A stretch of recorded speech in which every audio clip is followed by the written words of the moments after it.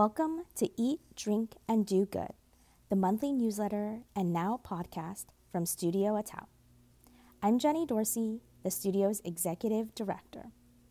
Every month, we bring you fresh op-eds from new and emerging writers from across the U.S., covering a variety of social justice topics that will encourage you to think a little more critically about the world around you. Each podcast episode features the writers themselves reading aloud their work, and we hope you'll learn as much from them as we did.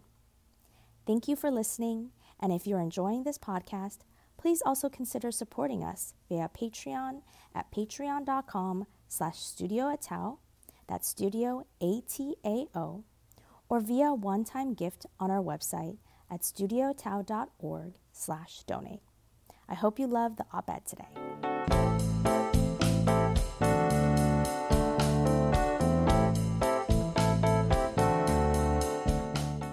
The fragility of the American meat industry. In April 2020, America's slaughterhouses transformed into hotbeds of COVID-19 outbreak. In quick succession, 14 plants from Sioux Falls, South Dakota to Perry, Iowa had closed. Exposed workers were calling in sick, and others stopped showing up. Without enough workers, the plants couldn't run as many shifts. Slaughterhouses curtailed how many animals they could accept.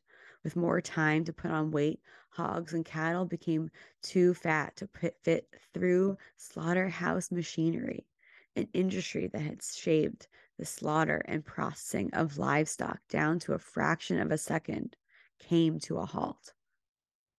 At the Smithfield facility in Milan, Missouri, a longtime pork slicer, self-identified as Jane Doe, pushed the meat industry to high alert with an anonymous lawsuit.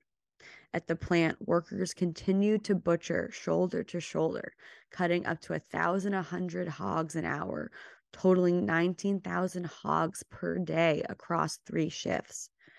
The conveyor belts moved so fast that workers trimming meat didn't have enough time to cover their mouths to cough. That lawsuit seemed enough to scare billionaire Tyson chairman John Tyson to take out an ad in the Sunday New York Times just 3 days after the complaint was filed. The food supply chain is breaking, he proclaimed. Tyson stoked fears among both consumers and the government that American grocery stores would soon face lasting shortages. The reality was, there was hardly a comprehensive shortage. The most popular cuts of meat were harder in some places to secure, but meat production had been rising for years. What customers inside restaurants and grocery stores were really experiencing was the effects of several confounding factors: pandemic-related logistics woes, a decrease in the supply of meat from unnaturally high levels, and historic highs of meat leaving the United States as exports. In the past 50 years, the number of U.S. meatpacking plants had been cut in half. Just 835 federally inspected slaughterhouses remain, and those plants had to get bigger to survive. In beef, the top 4 packers control more than 80% of the entire industry, while the top firms in poultry have more than half, and pork's largest producers dominate 70%. This consolidation has created fragility, easily threatened by a crisis. Not only that, waste abounds.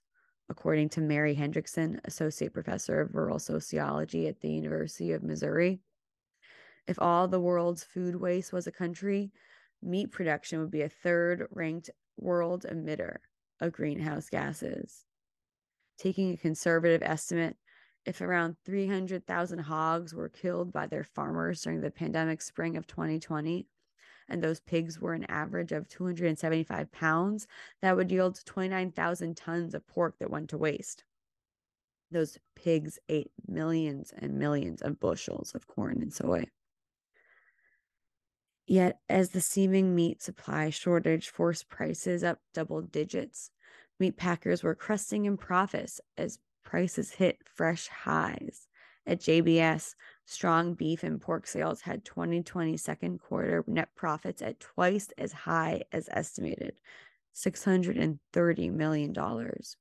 Profits also came from export markets. Through the pandemic, Top meat packers exported more meat than ever before. Tyson shipments abroad rose 43% to more than 640,000 tons, an increase of 19% since 2019. In a world where industrial meat passes the cost down the line, someone along the way pays the price. Ignoring meat is not the answer to the future of sustainable food, and good meat is not just meat that is made in a way that does not directly worsen climate change. It must be good for all the other parts of the system too. The animals, the workers, the producers, food waste, land use, biodiversity, the nutrition and health of the community around production. For Spanish economist Jose Luis Vivero of the World Food Program, the idea of universal food access and food as a human right should be adopted before climate change worsens. He thinks the future is structuring food companies and retailers as public utilities, like how the energy grid, sewers, and water delivery are managed. Like the coexistence of private and public schools or hospitals, a new public food chain could be funded by the state or federal government. It would take food out of the commodity system while still working within the confines of market demand.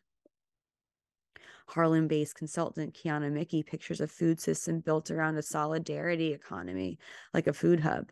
A food hub is a network of independent farmers, producers, and purveyors that cuts costs and handles the logistics of delivering food to customers. Food hubs, buying groups, and CSAs are decades-old structures. These forms of community-supported agriculture have been utilized since the early 1900s when advocates like Tuskegee University's Dr. Booker T. Whately began publicizing the benefits of helping farmers plan ahead for their season.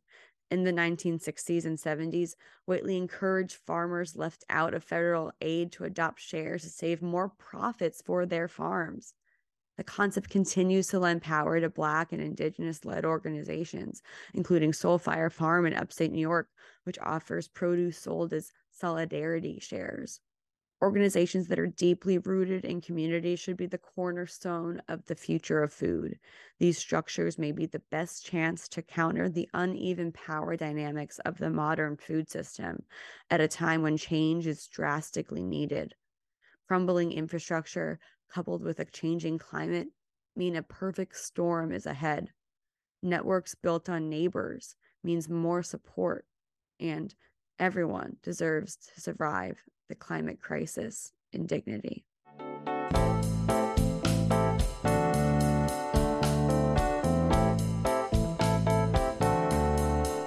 If you enjoyed this episode, you can find all prior issues of Eat, Drink, and Do Good on Studio Tao's website at studiotao.org/newsletter. I'm Emily Chen, the head of content at the studio. Every month, we'll be releasing a new newsletter and podcast with social justice analyses from new and emerging writers. Make sure to sign up for our mailing list and follow us on Instagram, Facebook, and Twitter to be the first to know on all new episodes. All of our contributors are paid for their time and work, so if you're able, please consider supporting us as a monthly donor via Patreon or via a one-time gift at studiotao.org/donate. Thank you for listening.